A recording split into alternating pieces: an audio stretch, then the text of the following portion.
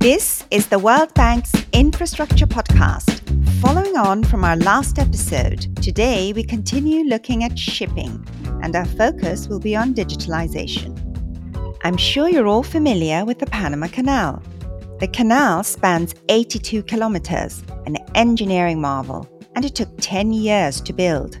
It allows 14,000 ships a year to cross from the Atlantic to the Pacific Ocean, saving huge distances and untold weeks at sea. Of course, each vessel also pays a hefty toll of $50,000. In 2019, the Panama Canal and Maritime Authorities decided to upgrade to their new maritime single window, which relies on digitalization, and at one stroke removed about 300,000 pieces of paper and saved over 3,000 man-hours every year. That's a lot of savings. And in the pandemic, digitalization has proved really important. The more digitalization of ports and shipping can help reduce queues of ships waiting to dock and unload across major ports, faster we will get the goods we're waiting for.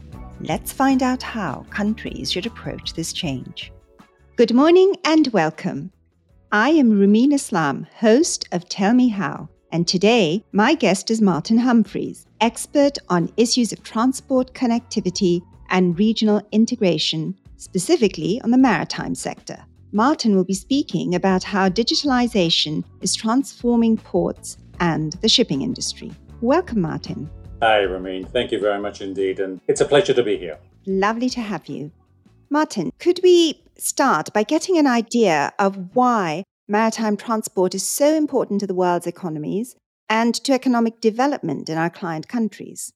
Yes, by all means. Let's start with maybe the larger figures. It's fair to say that I think 4/5 of global merchandise trade is now carried by the maritime sector. It's been growing approximately 3% a year since 1970 and amounted in 2019 to about 11 billion tons. It's projected to continue to grow, and although the pandemic has flattened the trend a little bit, the expectation is that it's going to be close to doubling by 2050. In terms of how it affects our daily lives, one of the sort of anecdotal comments that people make about the maritime sector is that the maritime sector carries 90% of everything.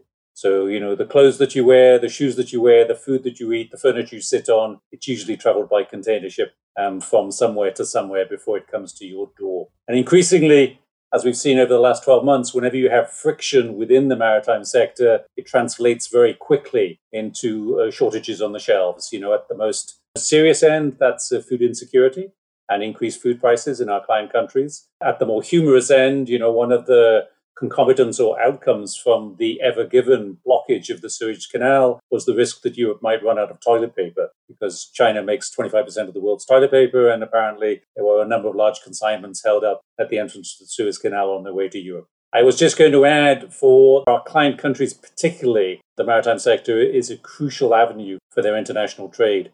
And the relationship between, the maritime sector and the cost of that trade, whilst it isn't entirely clear, there has been an awful lot of work done to indicate that a reduction or an improvement in the efficiency of the maritime gateway will have a direct impact on the cost of the international trade and obviously GDP, imports and exports, incomes and prices within the countries. Let me pause there. Yes, thank you. I was going to say that it wasn't just a shortage of toilet paper that was worrying us. There were all kinds of shortages. You mentioned food, there were, medicines, protective equipment, all sorts of things that depend on these ships getting to the ports and goods getting from there to us. And in terms of what you just said, transport costs have indeed been a very important factor in determining trade flows historically. So as it's so important to trade, both internal and external, I assume, there have been substantial innovations in technology, both for ships and for ports. And so I assume that you also require constant improvement of the physical infrastructure. Is that right? Yeah, that's absolutely right. Probably the biggest change in the last 70 years has been the introduction of what's known in the industry as the standardized unit load. But outside the industry, it's the container. This was introduced in the mid-1950s by an American inventor, an entrepreneur by the name of Malcolm McLean. And prior to their introduction, ports historically had been noisy, dirty, extremely labor-intensive, and because of the piece rate nature of the work, had led to considerable poverty and deprivation. Ultimately, it led to unionization and the protection of the workers, and that engendered a new set of problems. And the port was usually at that time in the heart of the city. So every major city of commerce would have a port at its heart, and that place would be a bustling network of narrow streets and vessels and longshoremen and stevedores carrying loads back and forth from the vessels, but also carrying loads individually sometimes from the port to retail and wholesale establishments. The introduction of the container actually revolutionized all that and realized an emphasis on cost reduction that is ongoing. It allowed, for the first time, a very smooth interchange with other modes. Just to give you an indication, in, I think, 1956 in New York, it took approximately 2.5 man-hours of work to move 1 ton. And that, every time you lifted it, so from the vessel to the pallet, it would be 2.5 man-hours per ton. And of course, if we're talking about 10 tons, it's 25 man-hours. Then the pallet gets lifted out and put on the quay, and it's another 25 man-hours. And now that's done in 2 or 3 minutes in one container. So containers are much easier to pack than sacks, and they can also be lifted by cranes now, right? So you don't need those same laborers. Absolutely, yes. It can be done in 3 minutes. The same work that had taken half a day and 50 men is now lifted out in one container, put on a truck and driven out of the port. And it actually led to the movement of ports from the city centres to large open areas with good rail and road access. And the shipping industry also became much more capital intensive. So are we seeing that trend continue? Everything is becoming more capital intensive. Is that right? Absolutely. I mean, the first vessels, or the first container vessels, when they were introduced, carried about 500 containers. And then slowly, and that's in the early 60s. 20 years ago, the largest vessels were carrying 6,000 to 8,000 containers or equivalent containers. We call them 20-foot equivalent units in the industry. Now, the largest vessels carry 24,000 containers and are the length of 4 football pitches and almost 1 football pitch across.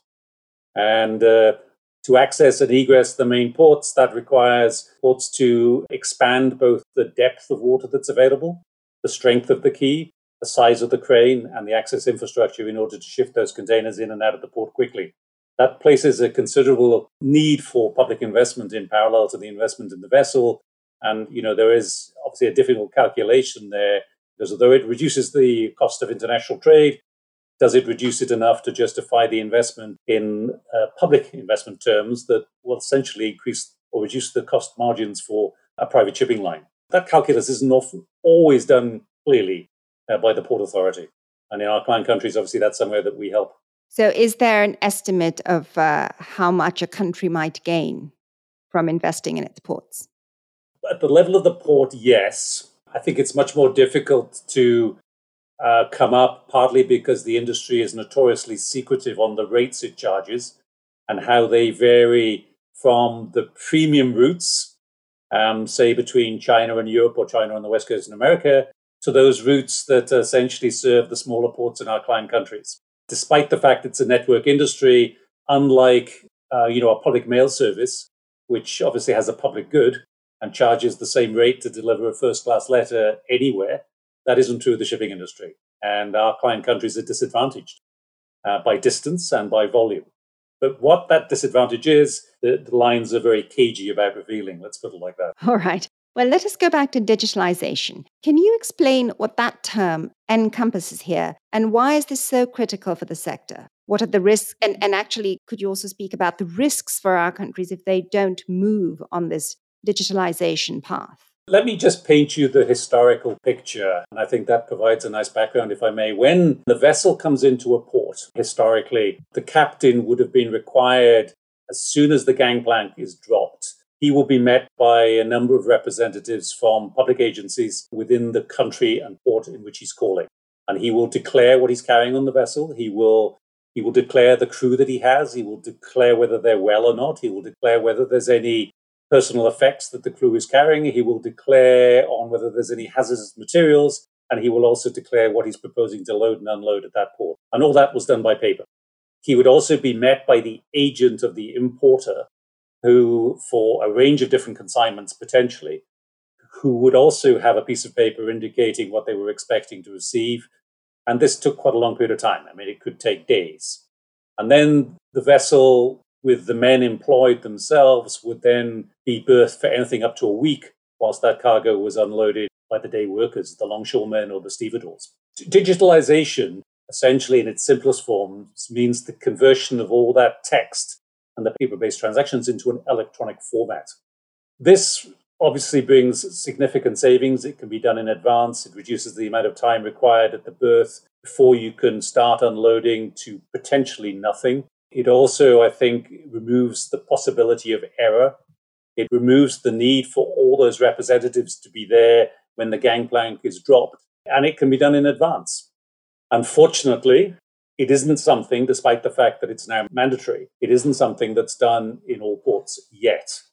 The International Maritime Organization standardized the format of the transfer of information, and it's now mandatory that all ports have to be able to receive this information in electronic format from ships by EDI, electronic data interchange. And that's basically the first step in the digital roadmap. So, sorry, you've already saved several days with that first step. And we know from just reading the newspapers and how much it cost for the Ever Given to be stuck, that each day costs a lot to a number of different agents. Is that right? Let's just look at it from the vessel itself. I mean, if we're talking about a container vessel, and not a particularly large one here, let's talk about one that carries maybe 5,000 containers. That's $50,000 a day. Every day it's sitting idle. Multiply that by the number of calls vessels will make in a port. And if you have each vessel waiting 2.5 days, you're very quickly accumulating waiting time costs of up to $250,000. And we did a study in Tanzania in 2013 where we looked at the cost implications of ships waiting at anchorage. And there, the annual estimate was $252 million, which is similar to what we see now actually in some of the South African ports. Okay, these are large numbers. So you mentioned this one aspect of efficiency, improving with digitalization, the paperwork and the processes that you have to do, they're done fast.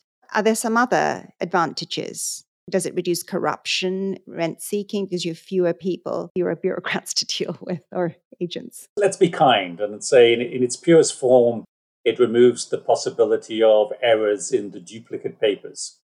It certainly reduces the time. It reduces the risks associated with individuals not being able to make a particular time or appointment.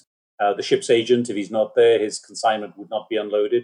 If the customs officer doesn't get there, then, at a particular point in time, there would be a delay until the captain was cleared to start unloading. And at the time of, within a pandemic, moving over to an electronic system obviously removes all the risks associated with a breakdown of availability of key staff at the quay. So it improves the resilience of the system as well by moving over to a paper-based system. Could you explain a bit more what you mean by resilience? You mentioned the pandemic, but are there other areas where it might improve, other situations where it might improve resilience? Well, if you think about the number of paper-based transactions, obviously the governance implications are removed by moving over to an electronic data interchange system or a digitalization, a digital system. Moving over to a digitalized system, assuming that you have consistent power supply and assuming that you have understanding on the part of the operators, you essentially get a stronger system that is more efficient in terms of cost and time, but is also more robust to interference. The pandemic gives us an excellent example about how the resilience of a system can be tested by an unexplained or unexpected event. Another unfortunate recent tragedy was the explosion in Beirut port on August the 4th. Now, at the time, that halted all the operations in the port, but because the container terminal was a little bit further away, they had an electronic system in place. They were able to get back up and running in some form within days. I see. So, and I assume you hedge against any kind of risk, it could be weather-related ones as well, right? You're better able to manage through digitalization. Yeah. As long as your power supply doesn't go down because of the cyclone or the hurricane, yes. That's a very important point indeed.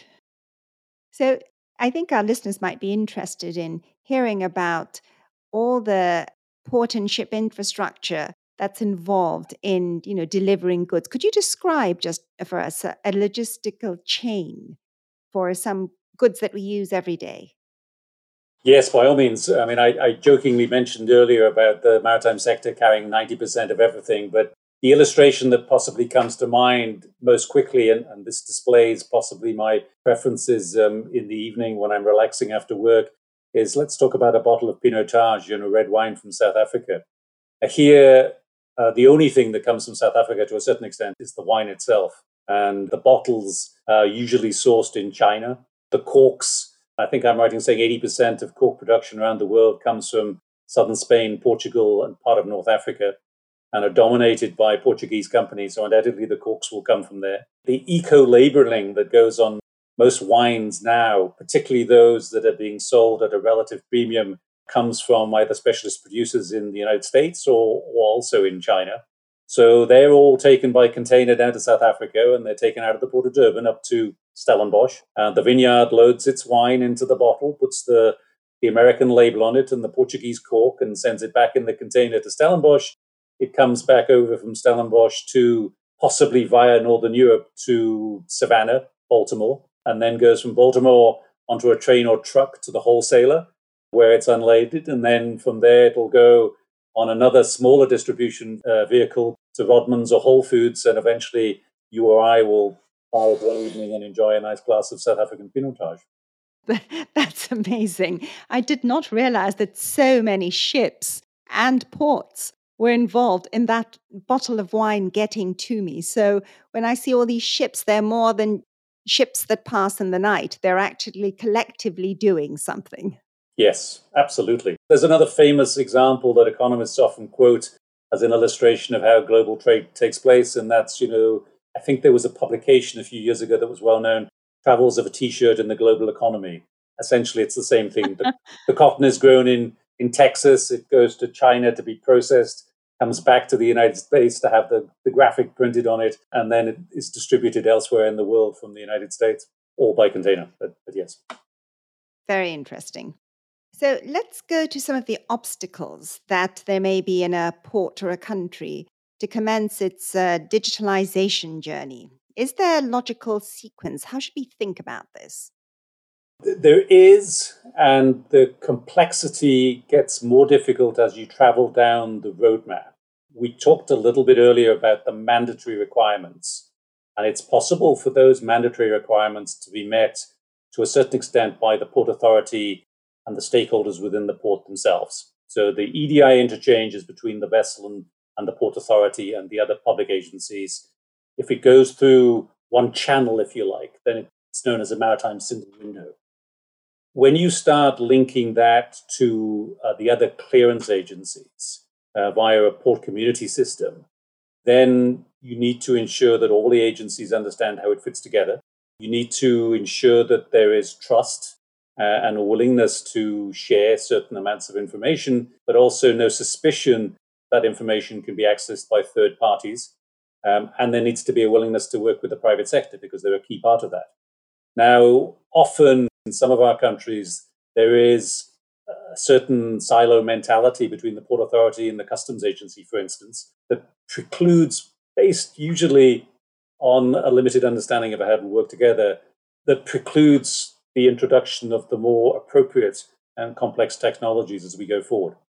So you need political commitment, usually at the highest level, to be above ministry level, to ensure that you have a clear commitment and a clear understanding on the parts of all that this is the journey you want to embark on. And then you need to ensure that the people within the different agencies have the capacity to implement, but also to understand what the technology is telling them and what the technology could potentially allow them to do. As one example, the movement of ivory through the ports of East Africa is a known problem.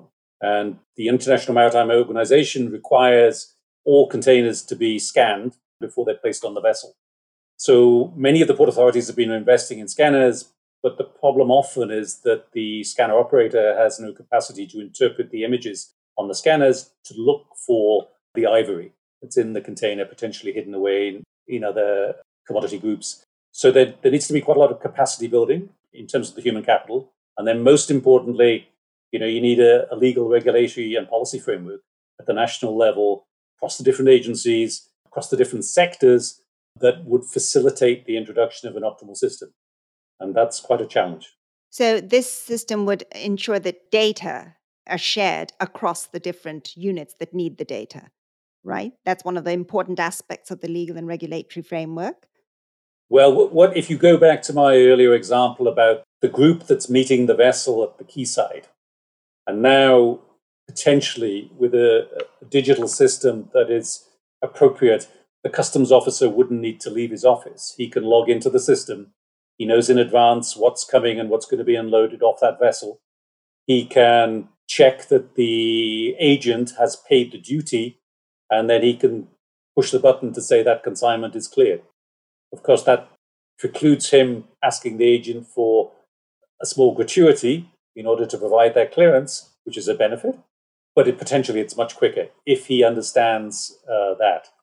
Now, to get to that point, you need to have the customs agency and the port authority working collaboratively to ensure that the system will allow access to both. For the communication between the vessel and the port authority and the vessel and the customs, yes, undoubtedly, that data has to be transmitted in a format that will be recognized by the port authority and the customs clearance body. And it has to be done to a standard that will allow that vessel to make that same communication in every port to every customs authority on every juncture in its journey, basically, every point of call on its route.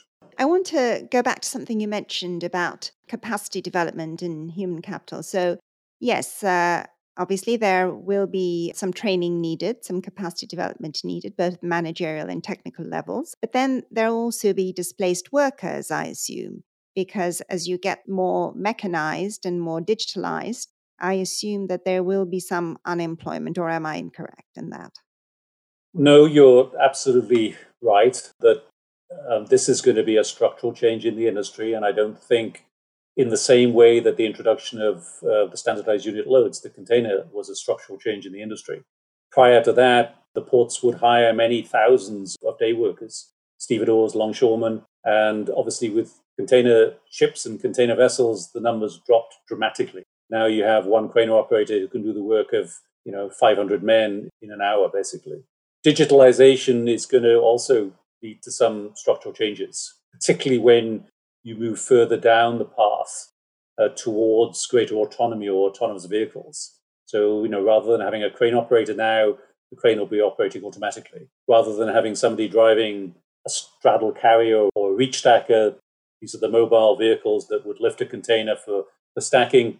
That could all be done by autonomous vehicles within the port area because the port area is secure. So the educational requirement, if you like, or the skill level of the port worker on average will go up markedly.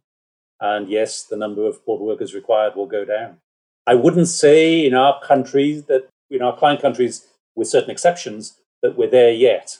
I think at this end of the spectrum, we're starting to see this in your Antwerp and your Rotterdam, your Shanghai, your Singapore. I think probably over the next 10 or 15 years, we'll see this in Dar es Salaam and Cotonou and places like this. Yes, I think it's very important to be cognizant that these structural changes could have impacts at the human level as well, in the labor market as well, and to understand that if countries also undertake additional investments in efficiency and structural change, then it creates opportunities for labor to be employed elsewhere. But this is how it is with every structural transformation. Now, you mentioned standardization of documents earlier on, and I guess this is an issue that's related to interoperability of the various systems used by ships and ports, right? So if you have standard, yes, go ahead. Yes, you're absolutely right, Rumina. The example we can draw before we move on to the digitalization of the text and the paper-based transactions is one of the reasons that the container has been so successful is it's actually standardized. With certain exceptions. We have 20-foot containers, we have 40-foot containers, we have some that are high cubed, a little bit taller, some refrigerated, but the vast majority fall into the two categories of being 20-foot or 60-foot and can be loaded on a ship in one place and unloaded in another. We know exactly the type of crane we need to load it, and then it can be lifted onto a lorry, which needs no changes, or a train, and can go to its point of destination. It's the same with, and that container can be loaded or unloaded at any port. So the technology is the same everywhere. It's exactly the same with the digitalization aspects. What you need is to ensure that the data that is transmitted by the vessel is done to a similar standard in every port, so that every port can receive exactly the same data, the essential data that it needs, and act on it. The systems that receive the data don't need to be the same, but the data needs to be conveyed in a manner that can be responded to by each and every port authority. One of the aspects related to this is the software on the land side, of course. You have options between proprietary software and you have options with open source software. Some ports have chosen to go down the proprietary route, partly because earlier there was little opportunity to develop open source software. I think for many of our client countries, particularly the small island developing states, some of the smaller countries, that those are pretty expensive options. The port authority is usually one of the most profitable parastatals. Some form of modular open source system will probably suit them better, as long as that system can receive exactly the same data. Could you talk a bit about increasing cybersecurity risks as we go digital? Yes, and you may have seen on the news relatively recently, we have one of the largest container shipping lines in the world, CMA CGE, a French line based in Paris. Its entire online booking system went down for 5 days. How much did that cost it? They, as a private company, they're not going to reveal it, but it would have been a considerable Mm-hmm. amount of money. It's undoubtedly, as with anything, as you move down the digital path, whether it's Wi-Fi in your home, whether it's your home security system, there's a risk. And there's a risk that that system could be breached. And what we're seeing is certainly a significant increase now in the number of cyber attacks. I mean, between February and May of this year, one estimate was a 400% increase.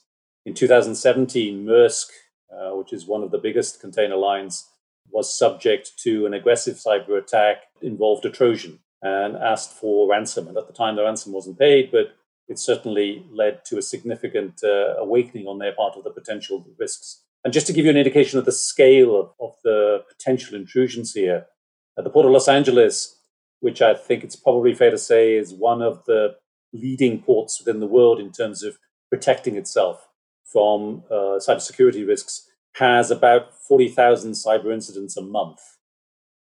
Goodness, that's a huge amount, huge number. Yes, yeah. Yes, I see. So I guess the advice to our clients would be as they go towards being increasingly digitalized at the same time, it's really important to think about these cybersecurity risks. Now, can you very briefly define what a smart port is? I've heard this term before, but I'm not sure exactly what it means. I wouldn't say that there's a consistent definition. You can look, depending on where you look, you'll find a slight variation. It's the ultimate point in the roadmap that we have laid out together with the International Association of Ports and Harbors in the digitalization roadmap. And essentially, we're defining it as a sort of automated port that uses data analytics to make the right business decisions and to run their operations effectively. One would expect a smart port possibly to be run along the manner of that I described earlier. So they will use artificial intelligence, they will use autonomous vehicles. All of the equipment within the port will be connected to the Internet of Things. They will use fifth generation 5G technology to communicate. And potentially they will have a digital twin where they can manage the port digitally through an online twin that when you see it is terribly impressive. But I've only actually seen, at the moment, I'm aware of, I think, one port that has a digital twin, and that's the Port of Antwerp. What a concept. Interesting concept. So thank you. So Martin, that was really quite instructive. And I'm just wondering whether we end. Would you like to add anything? I think the only thing I would add right at the end is, and we touched on this before, it's that the iconic figure of the dock worker, for those of us who like old movies, was, the sort of colorful, muscular Marlon Brando figure in On the Waterfront. And, the 21st century dock worker is going to be very different. And I don't think there is awareness of that, or the need for that has sunk in some of the port authorities in our client countries yet, where he's more likely to have a PhD than he is to have large biceps. This is a very important point that we're ending on. Actually, I think perhaps you want to mention also the publication that you've recently worked on. Rumeen, thank you very much for the reminder. Yes, I do apologize. The publication I referred to in my comments throughout was Accelerating Digitalization, Critical Actions to Strengthen the Resilience of the Maritime Supply Chain. This was the first in the new Mobility and Transport Connectivity series, which we prepared jointly with the International Association of Ports and Harbours, and was released in December last year. And we're now following up, I think, with a subsequent publication specifically on the cybersecurity guidelines for port authorities in our countries. Certainly the former is available online, and the latter will be when it's released. Thank you very much, and thank you for that information. Thank you very much, Rumeen. Pleasure to talk to you. Bye for now. Yes, it's a pleasure. So, listeners, what did we learn today? Well, firstly, we learned that countries could gain substantially by increasing the efficiency of their ports and transparency of their services through digitalization. Secondly, such a transformation will require a number of regulatory changes and better coordination between different public authorities, such as the customs and port authorities. Thirdly, digitalization will go hand in hand with a lower demand for unskilled workers and a higher one for skilled, educated workers, as have other technological changes. Finally, it's really important that proper cybersecurity measures are adopted as countries digitalize. Losses from successful cyber attacks can be large. That's all for now. Thank you. Until next time. You can find more information about the podcast on worldbank.org/tellmehow. If you've got questions or comments, we'd love to hear from you. You can also find us on all popular podcasting platforms. This podcast was released in September 2021. Don't forget to subscribe, and thanks for listening.